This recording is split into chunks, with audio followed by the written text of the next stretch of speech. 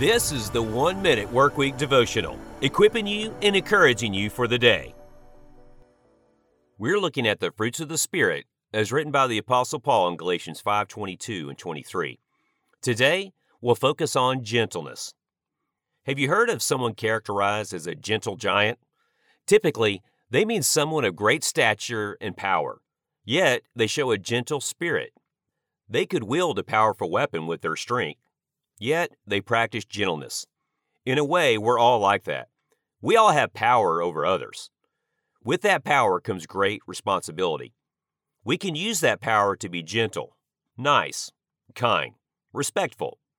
Proverbs 15:1 says that a soft answer turns away wrath, but a harsh word stirs up anger. That soft or gentle word is sometimes all it takes to diffuse a situation. Gentleness can have a lot of power. Be a gentle giant today.